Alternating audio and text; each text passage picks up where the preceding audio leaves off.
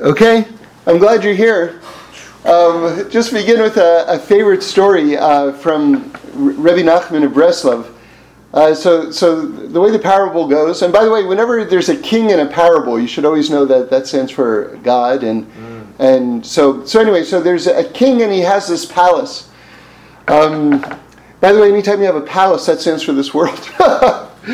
Maybe I'm getting it. Maybe I should just tell you the story. So anyway, there's a king, and he has this palace, and he has this grand sort of room in this palace, and he invites two artists to come in, one to paint one side of this like amazing room, and someone to paint the other side of the amazing room.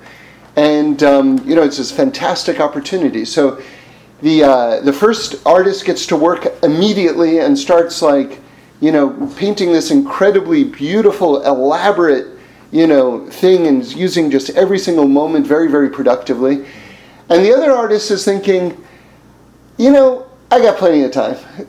So that's obviously a lot of us in this world. It's sort of like we think we got just all the time in the world to do whatever it is that we want. And so, he decides, to take a while before he gets started. And then before he realizes it, the deadline is there. And he hasn't even begun. And he walks into the workspace and he sees what the other artist has done. And it's like, oh my God, it's amazing. Even if he had went to work that moment, he wouldn't be able to approach what the other person had already done. So he's thinking the king's going to show up and he's going to look at my work. What do I have to show exactly? And he gets an idea.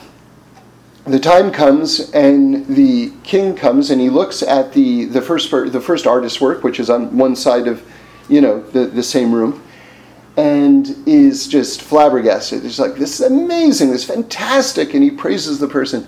And then he turns to the other artist, and the other artist has spread a curtain over his work, and the king, says, okay, now let's see what you've done. And he pulls back the curtain.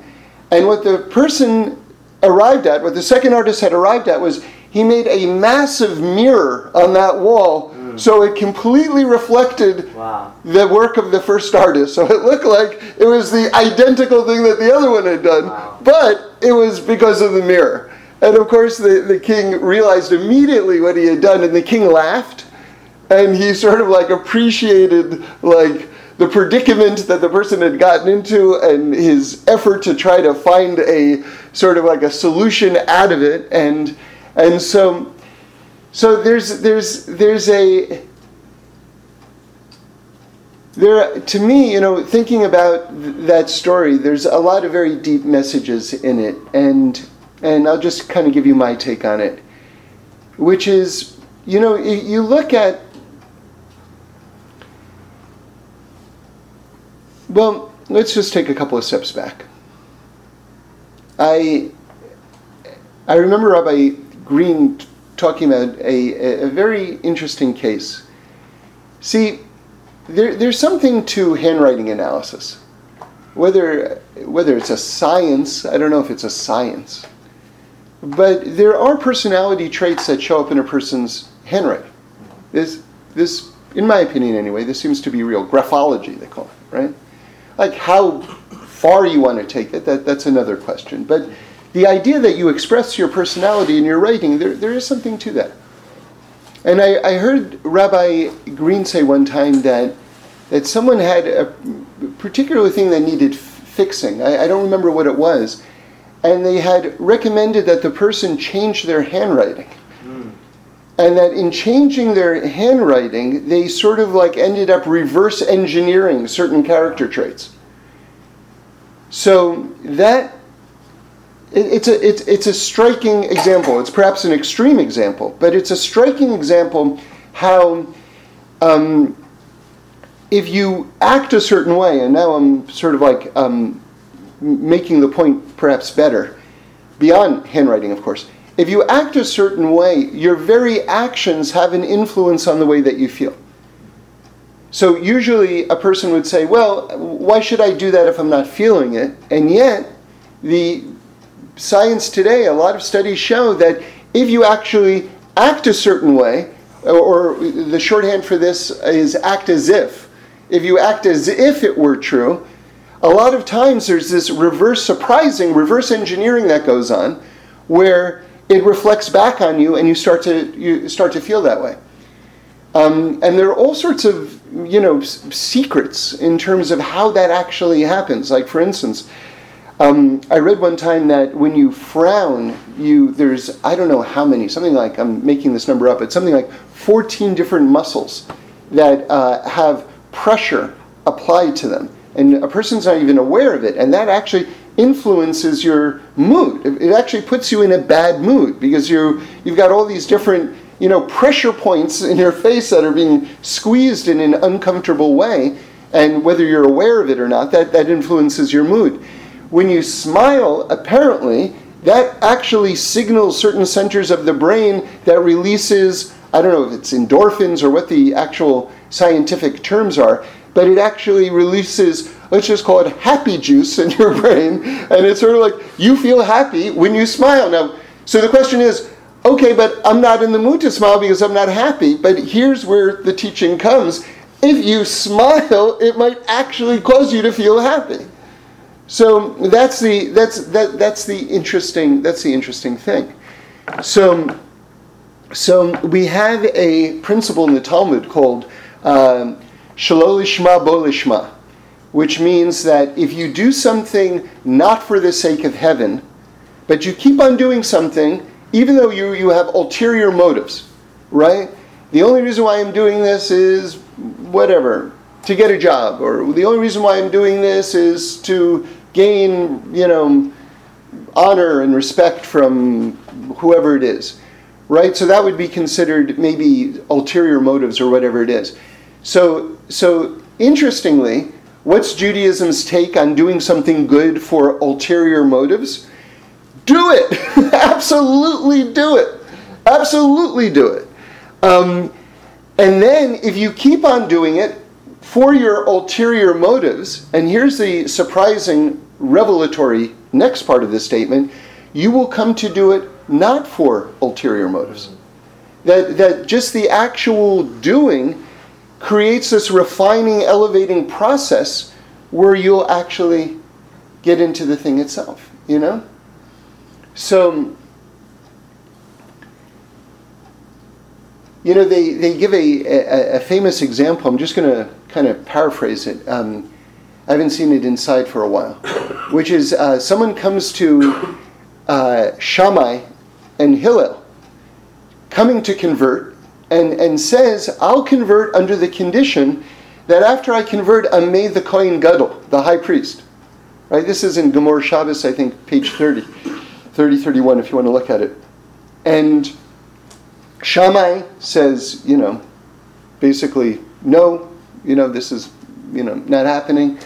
And Hillel basically leads him to a place where he discovers on his own that it's not possible.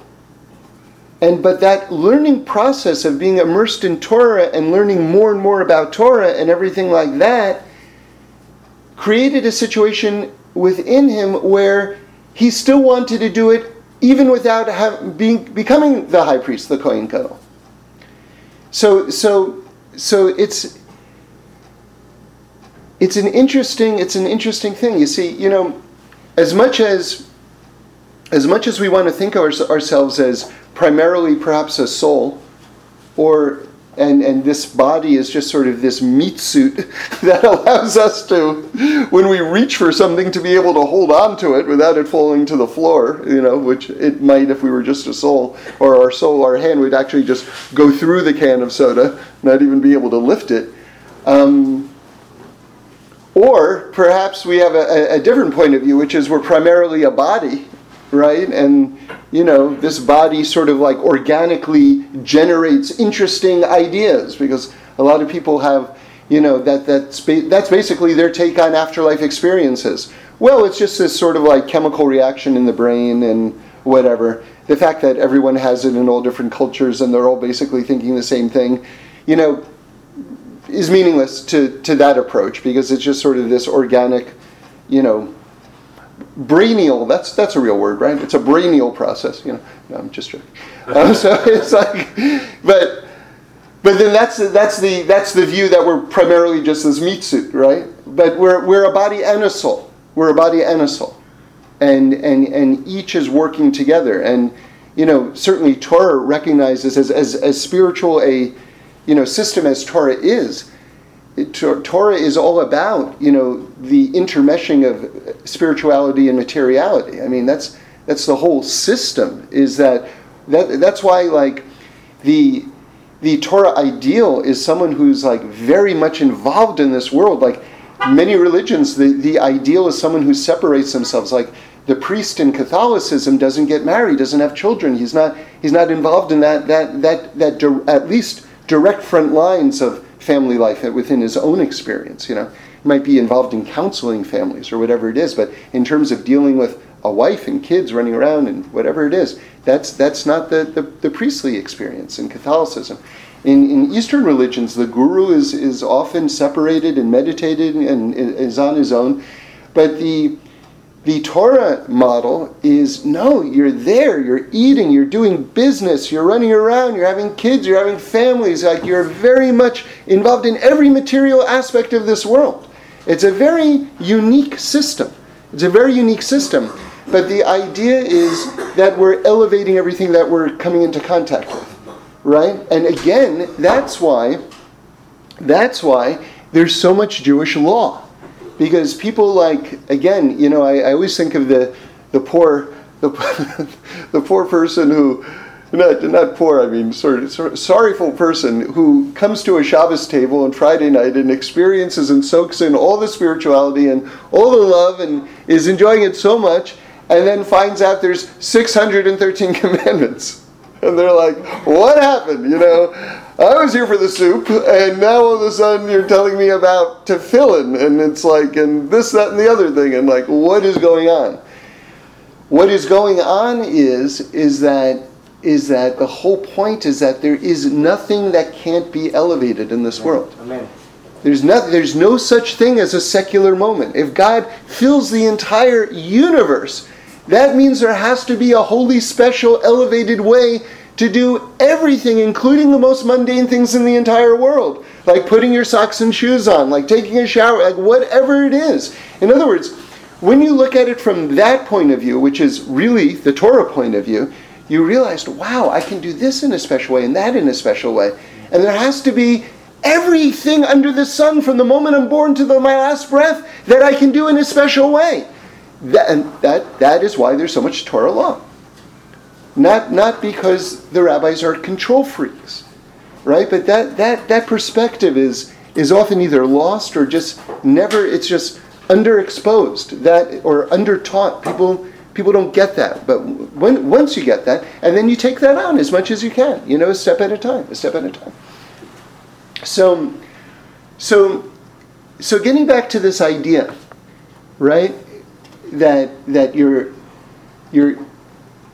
Shelo lishma bo lishma, that if you do something for ulterior motives, but you stay involved in it, the experience itself will purify and elevate you. Especially if you do it on a regular basis and you stay with it. The experiential element, because we are body and soul together, because the body and the soul, the environment and the interior and the exterior are interfacing constantly, and both have legitimacy, some new construct is going to evolve within yourself. So if you copy someone, so again, let's get back to the idea of this painting in the mirror, right?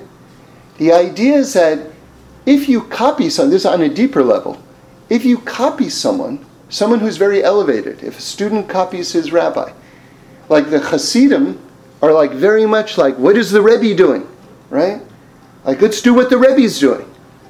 Like, if you mirror the Rebbe, then those external practices that you're taking on, it's not just sort of a copying or spirituality for a form of imitation.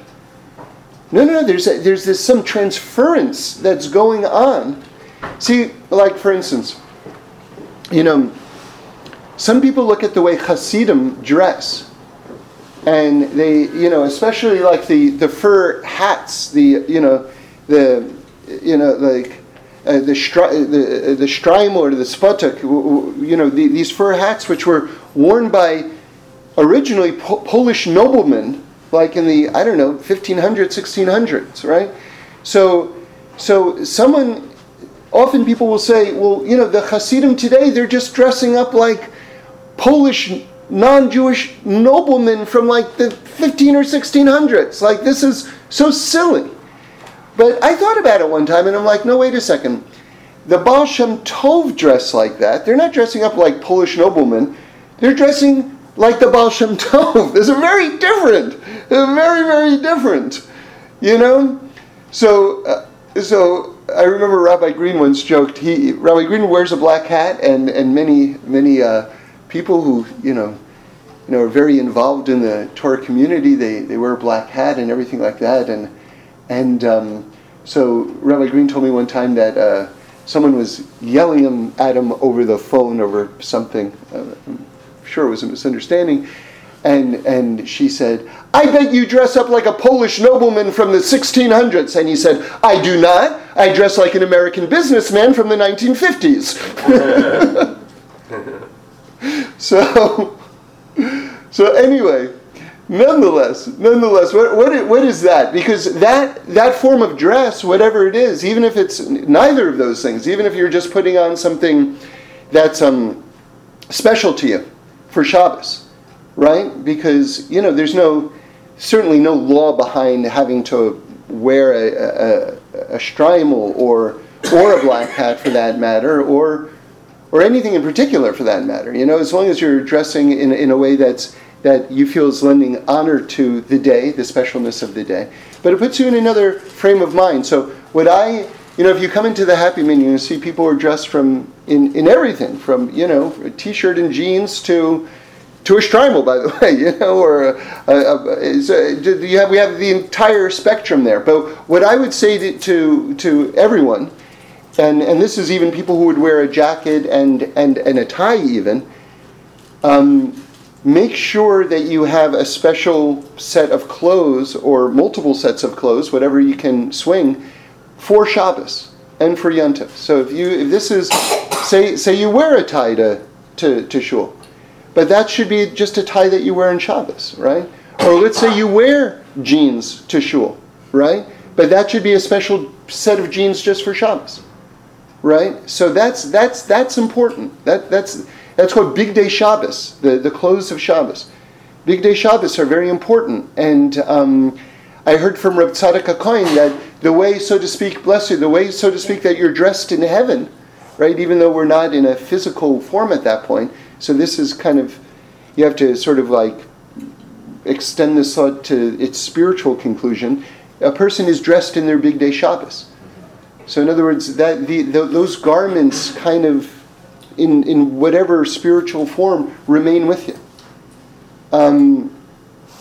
And again, this is sort of the act as if that your experiential thing will influence your internal process. Because if you wear something special or something different, and let's just define special as being special to you, right? Then when you put that on, you feel like you're in a different mode. Like when everybody knows when you get dressed up for a wedding or you get dressed up for a party that you're really trying to make an effort to look a certain way for, you know that influences your mood. It does. I mean, that idea, clothes makes the man, right? Why? Because it gives you a certain level of confidence or a certain point of view, whatever it is, But again, we're talking about how actions influence feelings and how copying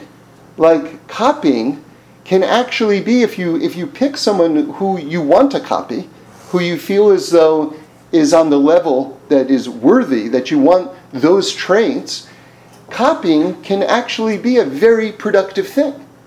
See, so again, this is not.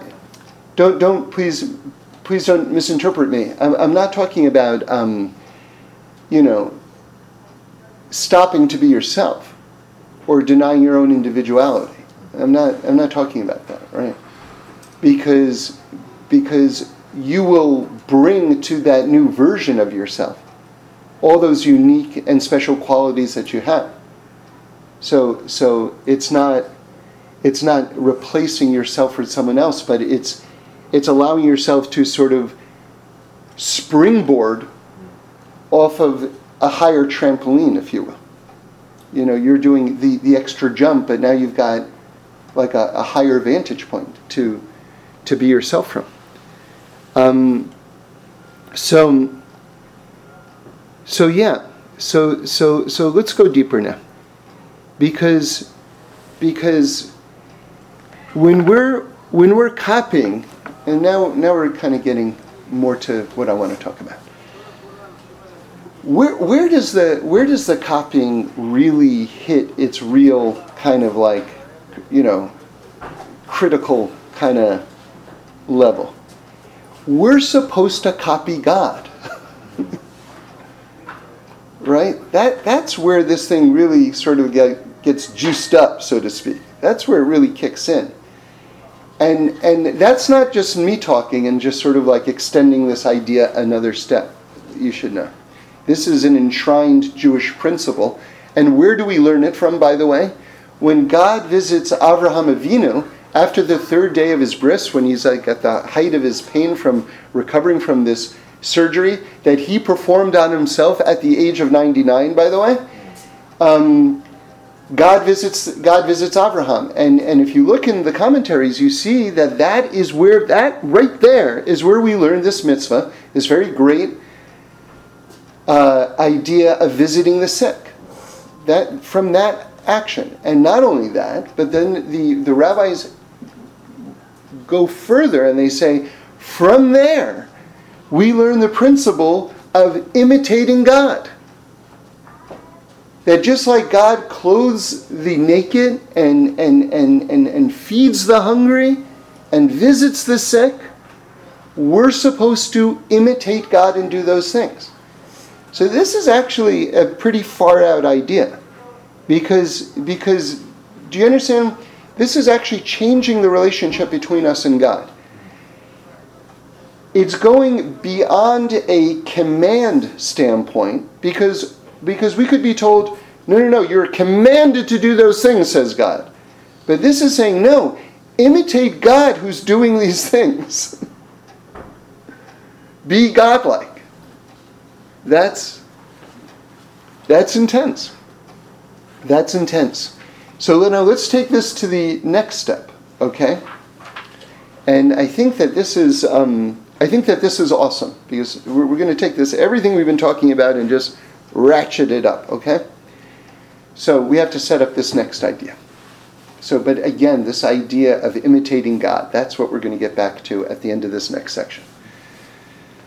So if I were to ask you, where's the first Yud Kei Vav Kei, the first mention of God's holiest name, right? The Tetragrammaton, the Shem Havaya, right?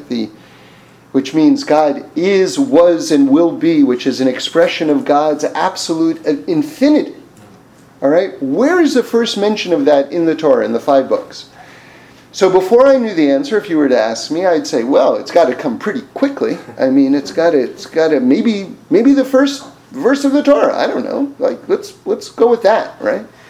So the answer is, and I'll explain to you the absolute beauty and wisdom of this. I'm learning from the Meir Einayim from the Chernobyl Rebbe. So believe it or not, it's not until God is finished explaining the first 7 days of creation. So you have the first 7 days of creation. I'm going to explain this better in a moment. But you have the first 7 days of creation, concluding with Shabbos, right? God's creation of Shabbos, which, by the way, is the last creation. It's not, you might think, well, the last thing that God created was human beings. But God created one more thing after human beings, which is Shabbos. So the very first verse after this unit of the 7 days, and by the way, that is a unit of Torah. It's not a separate parsha of Torah, but it's a unit of Torah, and I'll tell you my proof for that is that when we finish the Torah and we begin it again on Simchas Torah Day, we stop reading after the recitation of the first 7 days. So from there you see it's a unit of Torah if it's not its own parsha. The very first verse after the 7th day, you see the appearance of the Hashem's holiest name, the Yud Kei Vav Kei. The very first verse afterwards. So that seems like, oh, that's interesting. Why is it happening right there? Like the very first moment after that. Why right there? What's the logic? Okay, now meanwhile, what name of God is being used the first 7 days? The name Elohim, which stands for the natural order of things. And remember, we always have to explain that when you have different names for God in the Torah, we're only talking about Hashem. We're only talking about the creator of heaven and earth. But just like each of us have different names, like someone might call you, well, I'll just talk about me, like my kids call me daddy, like God willing I have grandkids, they'll call me grandpa or something like that. You know, my son's friends call me Mr. Sachs, right? So each of us have a series of names. God also, and why would you call me, say, Mr. Sachs as opposed to Daddy? Because that's how I am manifesting myself at that moment, right?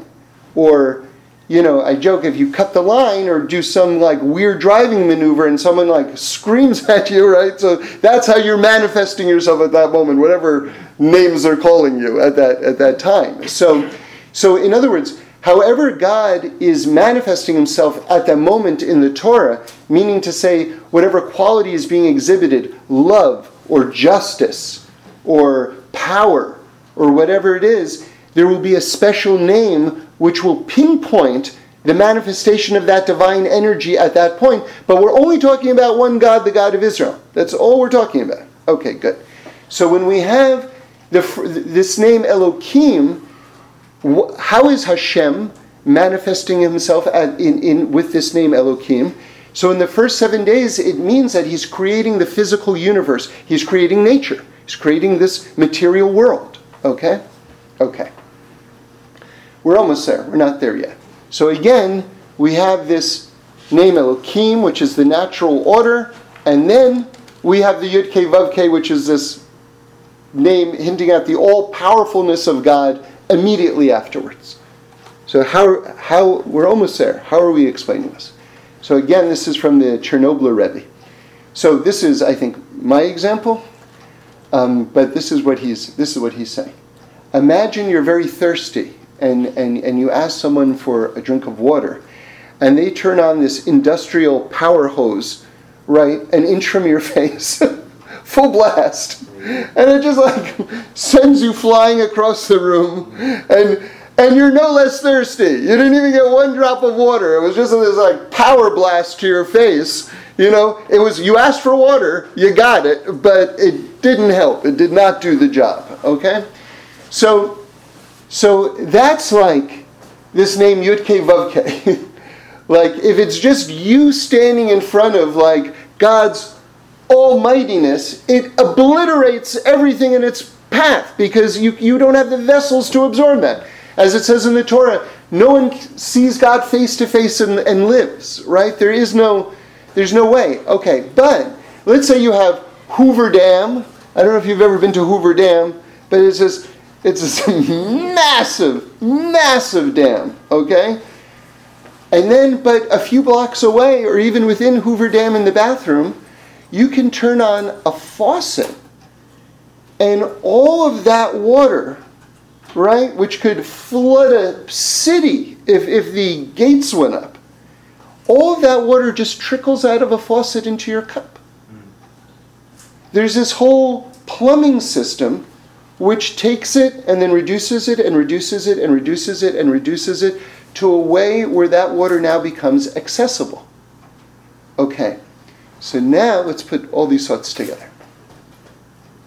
That's what this world is. That's what this world is. This world is this, if you will, just to continue the metaphor, this divine system of pipes, which allows you to take this Hoover Dam-like massive energy, right? And to step it down. It's called Tzimtzum. Condense it, until you can look at, right, a sunset, and you go, God, right? Where you can receive this notion of Yud-Kei Vav-Kei. You can look in a baby's face, or an heirloom tomato, right? And you can see a manifestation of the infinity of God. But it has to be step down through the natural order first. So that's why the Yud-Kei Vav-Kei is right after God completes the physical world. Because now the plumbing system, so to speak, is in place where you can now actually receive it, where it's not a blast to the face from a power, fire hose, but now it's coming out of a faucet of a cup. So what's the faucet? The faucet is the world itself. The faucet is the natural order itself. Now you can receive the infinity of God through interfacing with the beauty of the world. Okay, we're almost there. Now that's the Chernobyler. Now I want to add one more step. So this is from me, but it's completely built on what we've just said. Remember, we're talking about copying God. Now listen to this. This is amazing. To me, it's amazing anyway. Let's now look at that first verse where you see the Yud-Kei Vav-Kei. Like, okay, we know it appears in the first verse after the 7 days. We get it now. Now we understand. But aren't you curious? What does that verse say? like, I want to know what that verse says. So, actually, I probably should tell you what the verse is. But before I tell you that, there is a very interesting word, one of the most interesting words in the entire Torah, and there's a ton of Torah commentary on this word, right before, a couple words before, we have the Yud-Kei Vav-Kei. By the way, if you want to see what that first verse is, it's chapter 2, verse 4. It says, Ele Toldos Hashemayim Va'aretz. So they say these are the products, okay, that's, I guess, their translation. These are the products of the heaven and the earth when they were created on the day that Hashem, Yud-Kei Vav-Kei, made earth and heaven. Okay, anyway, we're not going to go word by word to try to decode that, but what's, for us right now, what's really interesting here is that 2 words before the Yud-Kei Vav-Kei is this word Behi Baram. And Behi Baram has a small hey in it, and I mean, just trust me, there's tons and tons and tons of Torah on that one word, on this one pasuk. But the Zohar says about this word Behi Baram, that if you rearrange the letters of this word Behi Baram, it spells the word Be-Avraham. So all of a sudden, way before Abraham we haven't even done the story of the Garden of Eden and eating from the tree of knowledge yet. We haven't even done that yet in the Torah. All of a sudden there's an appearance of Abraham. It's deep. And so it's like really the model person is being hinted at why the whole heavens and earth were created to begin with. We've got this reference to Abraham right there. Anyway, so Abraham is mentioned, and then 2 words after that, or the third word after that, you have the first appearance of the Yud-Kei Vav-Kei. So what does that mean? So I'd like to suggest it means the following, which is that we talked about how the whole natural order is like basically creating this context, creating this piping system so that something so massive, something so incredible as the name of God can actually become manifest in a way that it can be accessible, that we can relate to it, that it won't blow us away, that we can interface with it. But do you know what that last faucet is, that last step is before the name comes out? You. The human being.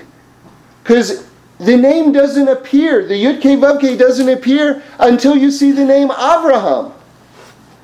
In other words, what is that faucet that the Yud-Kei Vav-Kei is coming out of? It's you and me. That's amazing. That's amazing. That means that you are the final gateway that ushers God's infinite light into the world. Your actions become an expression of God's greatness. This is the idea of being a mirror or a window, if you will, of God, right? Because ultimately God's existence is going to be manifest through you and through your actions. And now with this in mind, we can sort of like revisit one of the old-time classic teachings from the Kotzker Rebbe, who asks, where is God? So, instinctually, I think everyone wants to answer everywhere. But think of it this way now, in the context of what we just learned.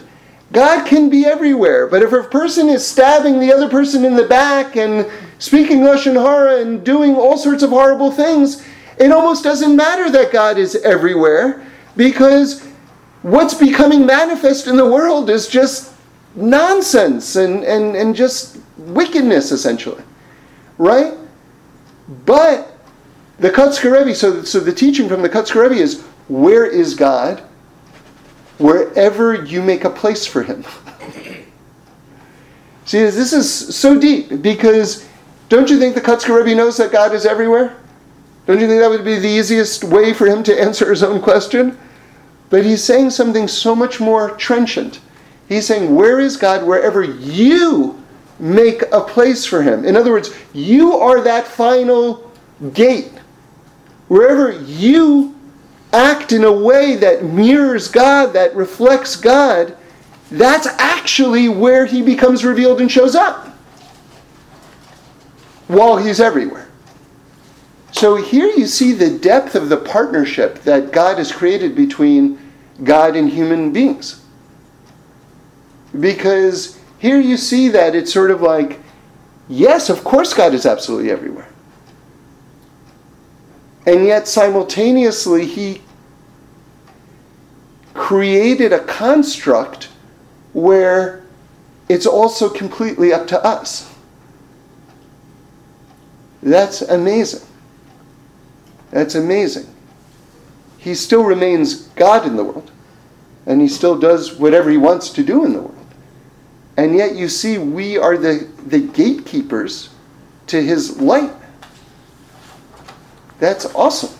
That's awesome. It's scary in a way. The Ramak, who's one of the great Kabbalists, says that when we become angry, right? You say, why did you do that? I'm yelling, right?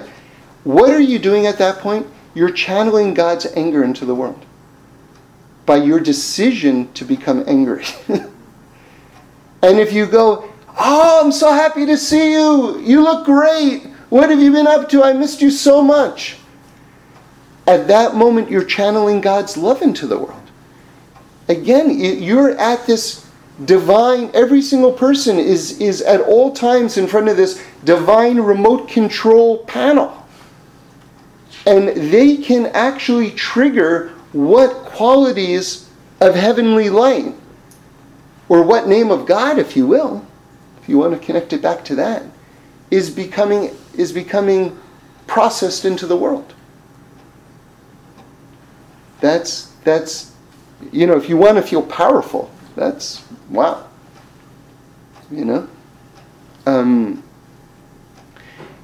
Some people think I'm so insignificant. What do I matter? But when you see that, you're actually the last gateway through which God's light comes into the world. I mean, what do you matter? Everything is built on you. The whole system is built on you. So there's another point I want to make. Just changing, kind of rearranging the deck slightly, but it's a new teaching, something that I got excited about. I want to share it, and it has to do with. Before I get into it, let me just create a better transition. So, how do we copy God? How do we effectively make ourselves good gatekeepers? right? If we're the last stop, deciding how God's light transitions from the infinite through this physical universe, how can I be a good gatekeeper? I want to be a good gatekeeper. Okay, Torah mitzvahs. End of discussion. Right there. Torah mitzvahs.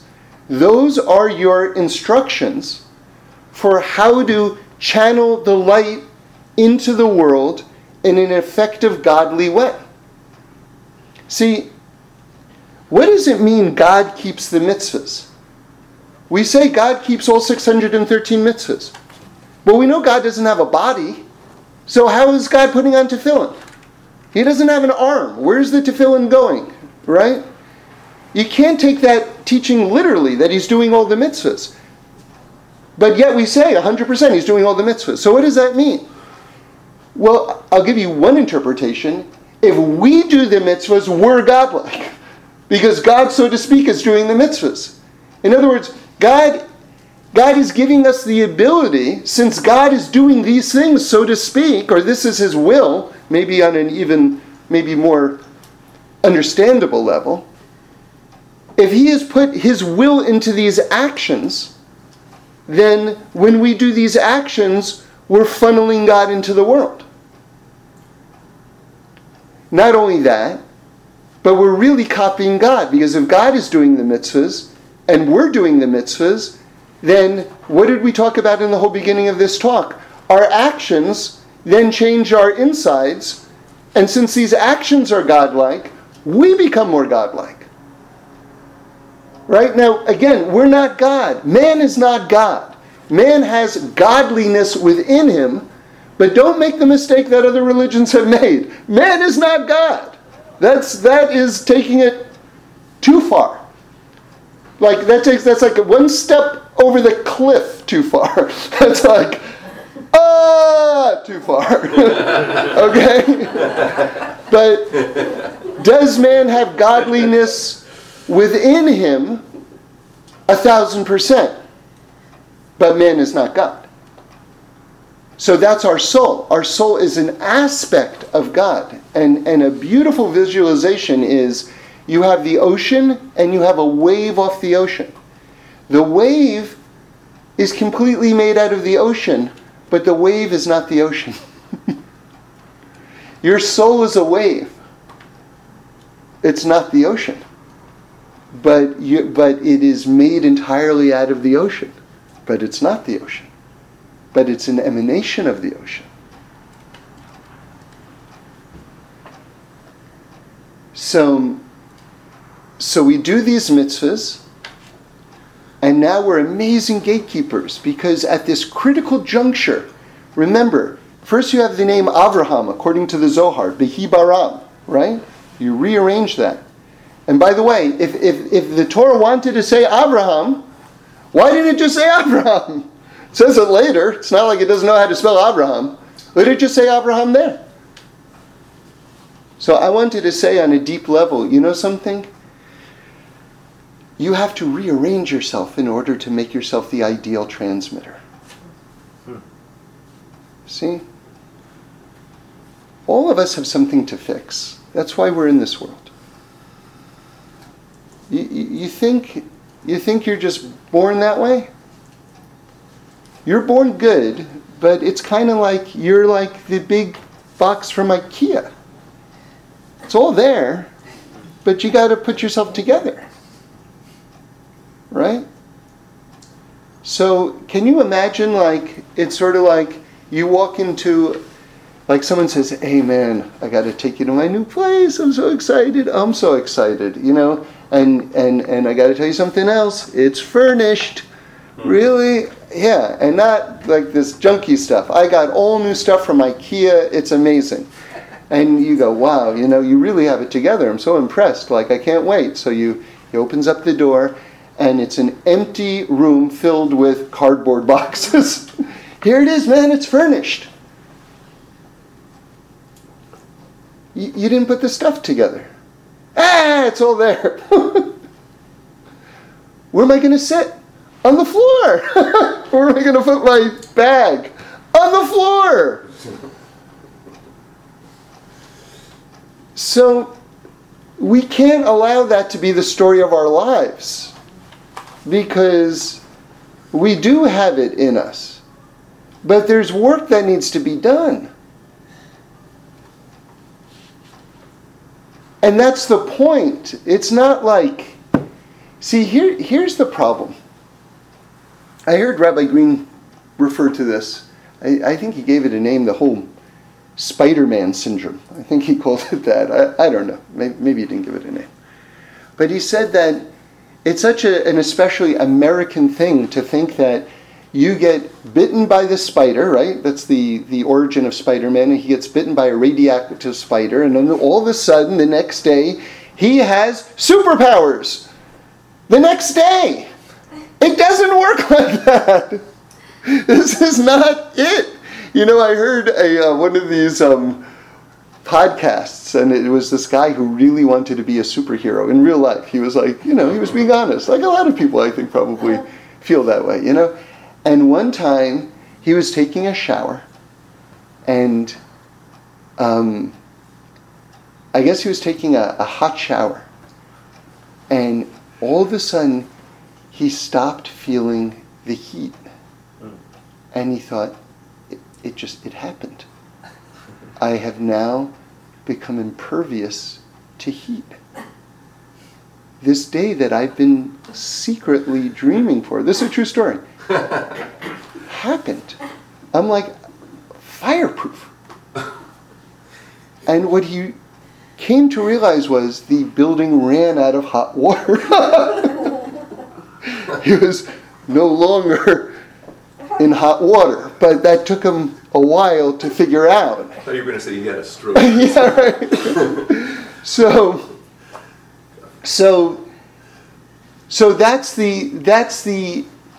that is somehow wired into our brains, that it's this, that the furniture comes assembled.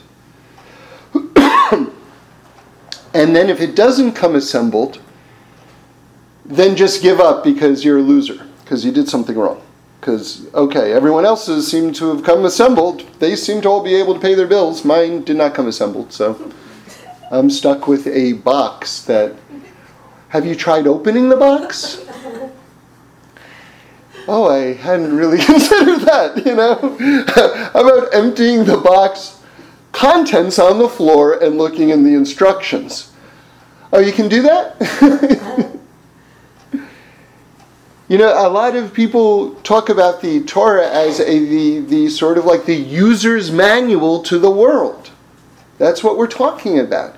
But so much of this plays into people's expectations about their life and this world and themselves and everything like that. If you know that you have to assemble yourself, right? Again, we're just going off this word Behibaram. Why couldn't it have just said Abraham? Could have just said Abraham. Save us a lot of reading in the Zohar. Why does the Zohar have to tell us? No, that's Abraham. That's what it says. Because it's telling us on a deep level that a person has to put themselves together to be that last gateway, to channel that light out in the most seamless, effective, amazing way. Okay, so these are the Torah mitzvahs. This is what allows us to channel this light.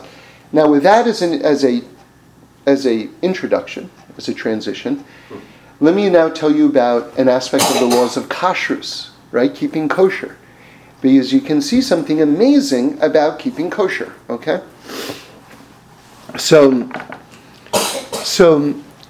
a kosher animal has to have two traits. One of them is that it has to have split hooves. Okay, so imagine like a horseshoe or something like that, like a horse. It's all like one curve. So that would not, any animal that has like one curve, like a horseshoe shape, not kosher. It's got to have a split in the middle of that hoof in order to be a kosher animal. That's one sign. But it also has to have the second sign. They have to have both sides. It's got to chew its cud, which means that the animals that chew their cud have multiple stomachs, and they digest and redigest their food. It's called chewing your cud. It's a very interesting process. Okay. So if it's got split hooves and it chews its cud, then it's a kosher animal. Okay. So the Sfas Emes talks about how there's this basic two-step process in life. One is breaking through the material world, like understanding that there's more to the world than the eye can see. That there's dimensions beyond this world. And then to enter into the spiritual realms. That's step 2. Like, once you realize there's more to this world, it doesn't automatically happen that you enter into the spiritual realms. That's a whole separate step. And by the way, once you say that there's something beyond this world, you can come up with any number of wacky ideas, right? To get to the truth, we say Torat Emet, the truth of Torah. That's a separate step. Okay, very good.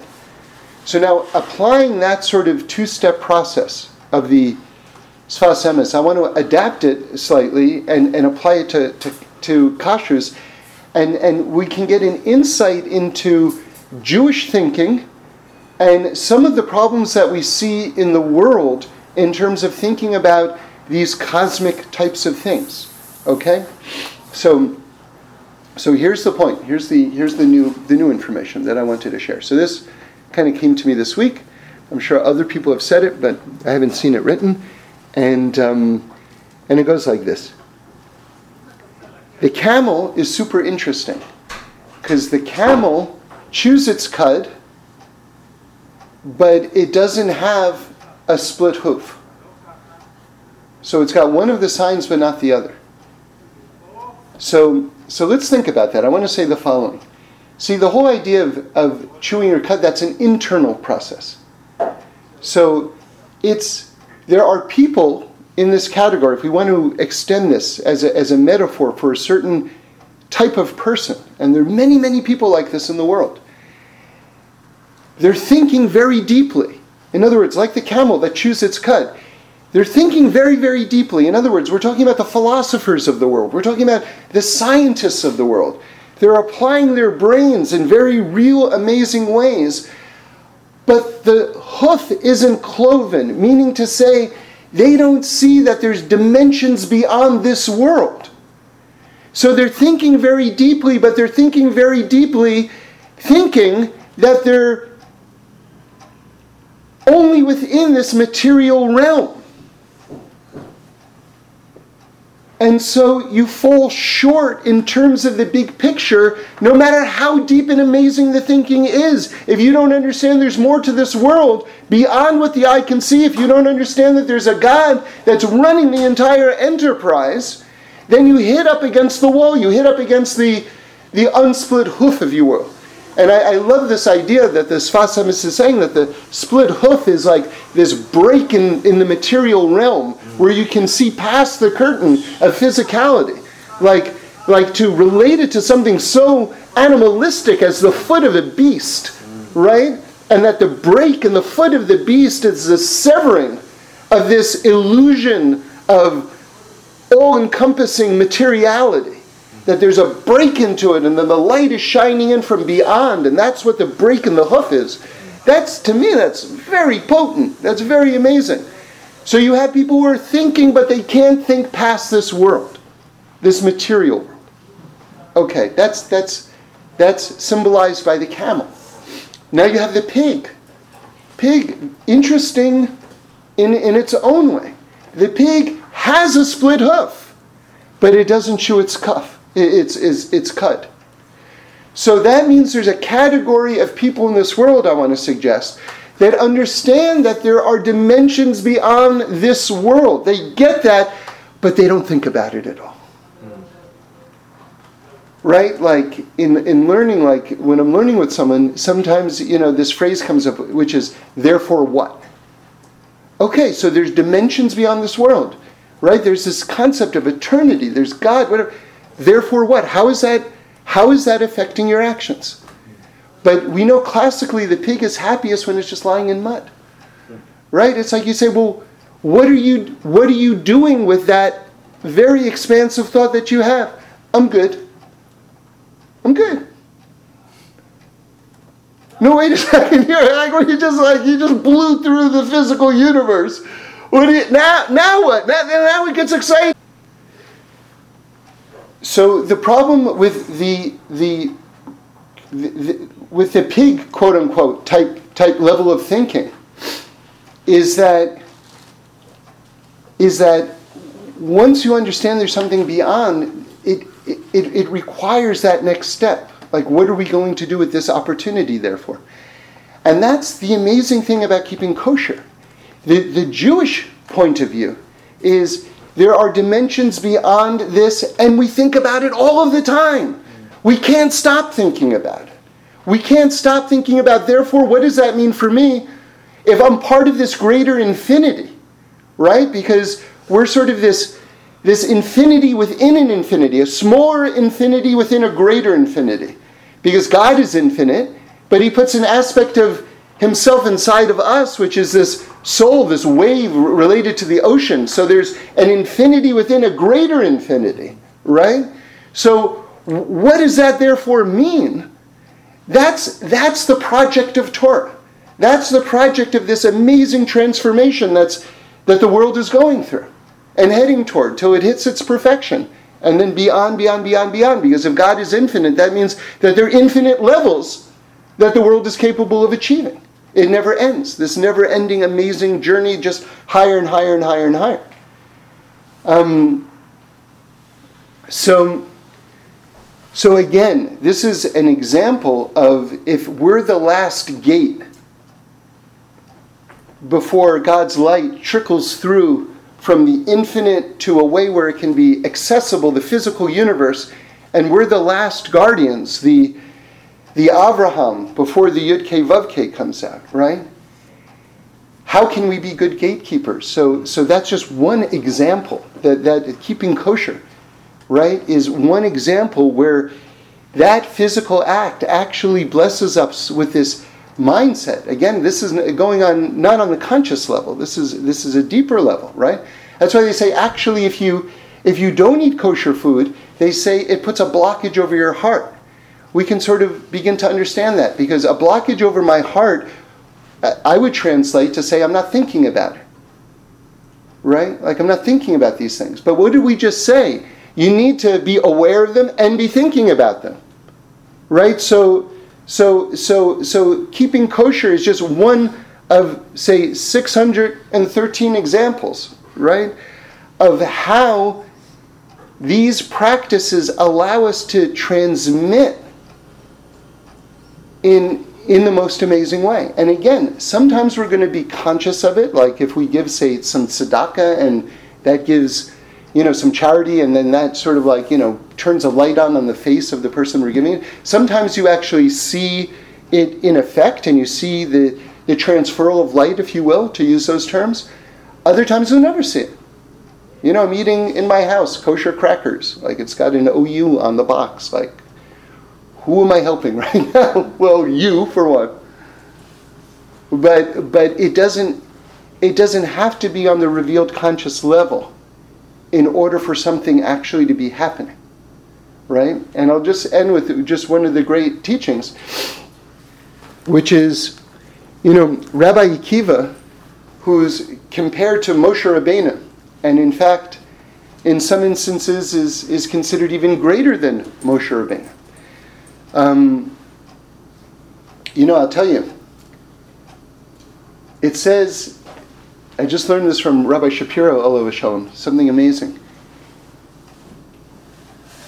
Everybody knows that when you look at the Hebrew letters, and the Hebrew letters are like these divine constructs, but they have an element to them which is so beautiful, but I never knew this until this Shabbos. The letters have crowns on them. So I always thought crowns, okay, I never just really thought about it, honestly. Okay, the crowns are hinting at a certain realm of something, and they're beautifications, and it's cool, whatever. So So in the Gemara, it talks about how when Moshe Rabbeinu went up to get the Torah, that he saw God, so to speak, right, tying crowns to the letters of the Torah. That's what God was doing when Moshe Rabbeinu went up to Mount Sinai, was tying crowns to the letters of the Torah. So Rabbi Moshe Shapiro Alav Shalom explains that a crown, like a kingly crown, humanly speaking, a crown sits above your head. What a crown indicates is that there's something transcendent, something beyond your physicality, which is manifest. So what God was doing was tying crowns to the letters, because all of the letters of the Torah are accessing realms that are beyond. Do you understand? That's like we've talked about. Like I phrased it this way one time, that the Torah is the infinite compressed into the finite. But if it's the infinite compressed into the finite, you have to see in the finite level an aspect of its infinity. That's the crown of the letter. In other words, you can write it down. If it's truly infinite, you couldn't write it down. But that's the amazing thing. It's the infinite compressed into the finite. So in the finite, you actually see an aspect of the infinite, which is this crown, which is this aspect of the letter, which is pointing that there's something beyond it as well. And of course, that's not just true on the written letter level. It's true on what the words are saying and teaching us to do. That in these actions themselves have something beyond what we can see. There are crowns to our activities, just like there are crowns to the letters. There's something extra being transacted through the mitzvot, because God himself is keeping the mitzvot, which means that there's this actual energy, infinite thing kicked into these commands, to these actions, which are transcendent and yet accessible to us in this finite realm. Okay, we'll stop.